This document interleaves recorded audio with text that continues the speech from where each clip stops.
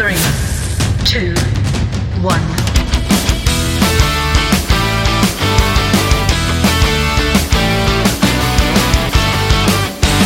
Our theme this month is definitions, and we have a new one today. There's lots of laws on the books having to do with age restriction, do's and don'ts, how this or that works in the physical world. We have the 10 Commandments, which is a big hunk of laws, a code supposedly from God on conduct. We have laws of physics and gravity to explain how things work in nature and how you and I work in it. There's acts of government that become laws, codes, rules, regulations, all to prevent or allow you freedoms, privacy, and action. There are also universal or spiritual laws. Some say there are 12. Deepak Chopra says there are 7 spiritual laws of success. Edwin Gaines says there are 4 spiritual laws of prosperity. And some I have read say there are just 4 spiritual laws. Others say there are 36. Ralph Waldo Emerson wrote a famous essay called Spiritual Laws. And I believe, because I looked at them all this week as I was preparing for this talk, I believe they're all wonderful, really. They all define the spiritual workings of this universe, breaking down how it works and how to work in, as, and through it. The title of this talk is It's the Law. There were other titles I considered using. Holmes Schmomes, Where's My New Car?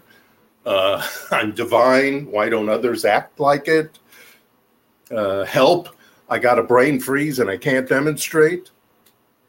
All about law. And previously, some in this month, a lot in last month, I talked about authenticity, the revealing of the divine within you. Talked about that today. Perception, what you perceive, influences that which you conceive and flavors what you will achieve, which is the nature of my book, The Affirmation Revolution, 52 Weeks to a Fabulous Life. I've talked about the power of decision, based on a great book, one of the best books there is out there, The Power of Decision by Raymond Charles Barker, where we mind the gap between what we want and what we have. We've talked about how mental science is like a search engine optimization program, feeding our universal Google, so to speak, with a list of sites within the mind to visit, which harbor thoughts and beliefs, those sites in the minds, principles and practices that support our good, that allow us to bust through, soar, and zoom. But what I wanted to define this week, interestingly changed as I explored the topic today, that day, all week. I realized it all comes down to one spiritual law, a law that refers to perspective and belief, cause and effect, oneness and allness. I mean, what else is there? But it changed. It changed what I decided to talk about today. So interesting, so fascinating when that happens, when you have this idea, I'm going to talk about this, and I start figuring out how I'm going to break it down. And as I'm doing that, and as I'm writing it, and as I'm conceiving it, it changes. Because in all those laws, all those, let's say the most amount, 36 spiritual laws, this law is not in it. But this law is the most important one. I grew up in Missouri, the gateway to the West, where westward bound settlers and their barges and steamboats and railways and trails moved goods and people through the other side of the United States, the western part of the United States, to expand their opportunities. Missouri is called the Show Me State. And legend has it that a congressman, Willard Duncan Van Diver, during an 1899 naval banquet in Philadelphia, said this: I come from a state that raises corn and cotton and cockleburs and Democrats, and frothy eloquence neither convinces nor satisfies me. I am from Missouri. You got to show me. Well, none of the legend tells of a miners' strike in Leadville, Colorado in the mid-1890s, and a number of miners from the lead district of southwest Missouri were imported to take place of strikers that were happening at that time. And these miners were from Joplin, Missouri, and were unfamiliar with the Colorado mining methods and required frequent instructions on the differences and the changes and how to do it. And pit bosses began saying, oh, that man is from Missouri. You'll have to show him. It's not that we're stupid or untrusting in Missouri. You got to make us believe you. You got to give us clear instructions.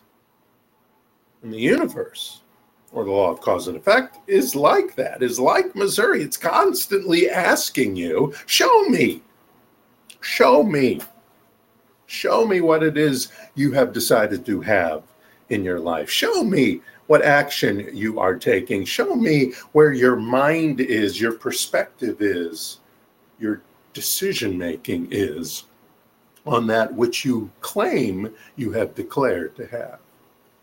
Because talk is cheap. Thoughts and ideas, they're nice. Thoughts and ideas backed by feelings, much nicer. Thoughts and ideas backed by feelings and embodied in our very being through our imaginative powers, through envisioning the idea and incorporating ourselves into it, into our subconscious and belief system, creating the psychological state in which one would hold a proposition or premise to be true, to be now. Well, now you're talking. And the universe is listening, and the universe is hearing. But like I said, the law I want to talk about surpasses even the law of cause and effect. A gentleman named Elbert Hubbard, who was an Illinois philosopher, writer, editor, school teacher, he wrote, "Man is not what he thinks he is, but what he thinks he is." Or as the Talmud says, we see the world not as it is, but as we are. So who and what do you think you are? And why? The universe is like the perfect mate. It listens and understands actively, clearly, and sometimes, well, the universe all the time, impersonally, and yet with an unconditional love and with the power of creation. Right there. When it comes to the law of cause and effect, or the law of attraction, or correspondence, or compensation, whatever you want to call that law, like President Harry Truman of Independence, Missouri, said the buck stops here. And where's the here? What's the here? Here. Here. I point to the brain, I point to the head, but I'm actually talking about your mind. Your mind is something that surpasses the brain power, really. Your mind is what encompasses all the universal divinity that is within you. Yeah, the universe is like my home state. It simply says, show me. Show me in your belief system that this is what you have declared to have in your life. Show me the real you is the biggest thing. What's the real you? What's the authentic you? The God-filled, peaceful, mindful, all-forgiving, loving, bold, brave, succulent, empowered you. Show me that. Show me the one who knows who they are, no matter the conditions. The one who understands the laws of divine oneness, pure potentiality, as above, as so below, as within, so without. Show me that mind that is understanding and living the laws of detachment, affirmation, prayer, meditation, and choice. who knows the laws of purpose, intention, clarity, vibration, and desire, the laws of resistance, reflection, rejection, attention, and flow. The universe constantly is saying, show me you living the laws of giving, inspired action, gratitude, faith, blessings, rhythm, energy, opulence. All of these are laws. All these laws that break down and describe the one law. Can you define that one law? Do you know the one law I'm referring to? Let me tell you a story. There once, thousands of years ago, were 6 men of a country called Indostan who went to see an elephant. Not familiar what an elephant was. Now, all of them were blind, these 6 men, and each by observation were there to satisfy their mind by a physical observation and thus an intellectual observation. So the first approached the elephant, and happening to fall against his broad and sturdy side, at once began to bawl, "God bless me! But the elephant is very like a wall." And the second one, who happened to be feeling the tusk, cried, "Oh, what have we here so very round and smooth and sharp? No, to me, 'tis mighty clear the wonder of an elephant is very like what we call a spear." And the third approached the animal, and happening to take the squirming trunk within his hands, thus boldly spake, "I see the elephant is very much like a snake." And the fourth reached out an eager hand and felt about the knee of the elephant. "No, no, no, no, my friends," he said. "What most this wondrous beast is like is mighty plain. 'Tis clear enough. The elephant is very like a tree." And the fifth blind man, who chanced to touch the ear, big ears, said, "Even the blindest man can tell what this resembles most. Deny the fact who can. This marvel of an elephant is very much like a fan." And then the sixth, no sooner had begun about the beast to grope, and seizing on the swinging tail that fell within his scope, cried, "Well, I see," quoth he, "the elephant, dear boys, is very much like a rope." And so these men of Indostan, learned and blind as many a man, disputed loud and long, each in his own opinion exceeding stiff and strong. And though each was partly in the right, all were by truth in the wrong. Truth. Truth. What is the truest of the laws? Is that a fair question? I've spoken of the laws of life, of higher consciousness, of higher frequency, of success and prosperity, describing and defining the spiritual, the universal, in all, for all, as all. We have and will continue to speak of them every week, all the time. One of these laws, one of these ideas and tools to use these laws. They're to be learned. They're to be remembered. They're to be revealed in our lives. They're to be gleaned from, adhered to, followed, and practiced. These are the laws that culminate in the law of the highest, the law of the authentic. These are the laws that merely describe the chapters, the parts, like the elephant, the scrolled, the plated, the tableted ideas that define the most mystical of the laws. There's an ancient legend that has it that when God was creating the earth, it was approached by 4 angels. And the first one was the scientist angel and asked, "Well, wow, how are you doing that?" And the second, a very philosophical angel, asked, Why are you doing it? And the third, who was very altruistic, asked, can I be of help? And the fourth, who was a real estate agent, I think his name was Angel Keller Williams, asked, what is it worth and how much can I get it for? And then slowly walked up a fifth angel. And she was watching in wonder. And after a few minutes started to applaud in sheer delight. This one, this angel, was the mystic.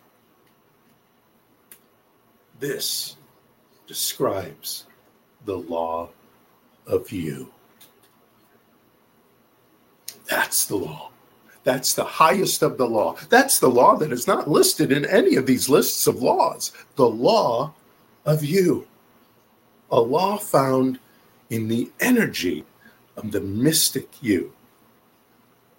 And there is mysticism in each and every one of you. There is a wonderment, an awe of life, of nature, of the universe, of the powers within. That is the authentic you. That is the true you.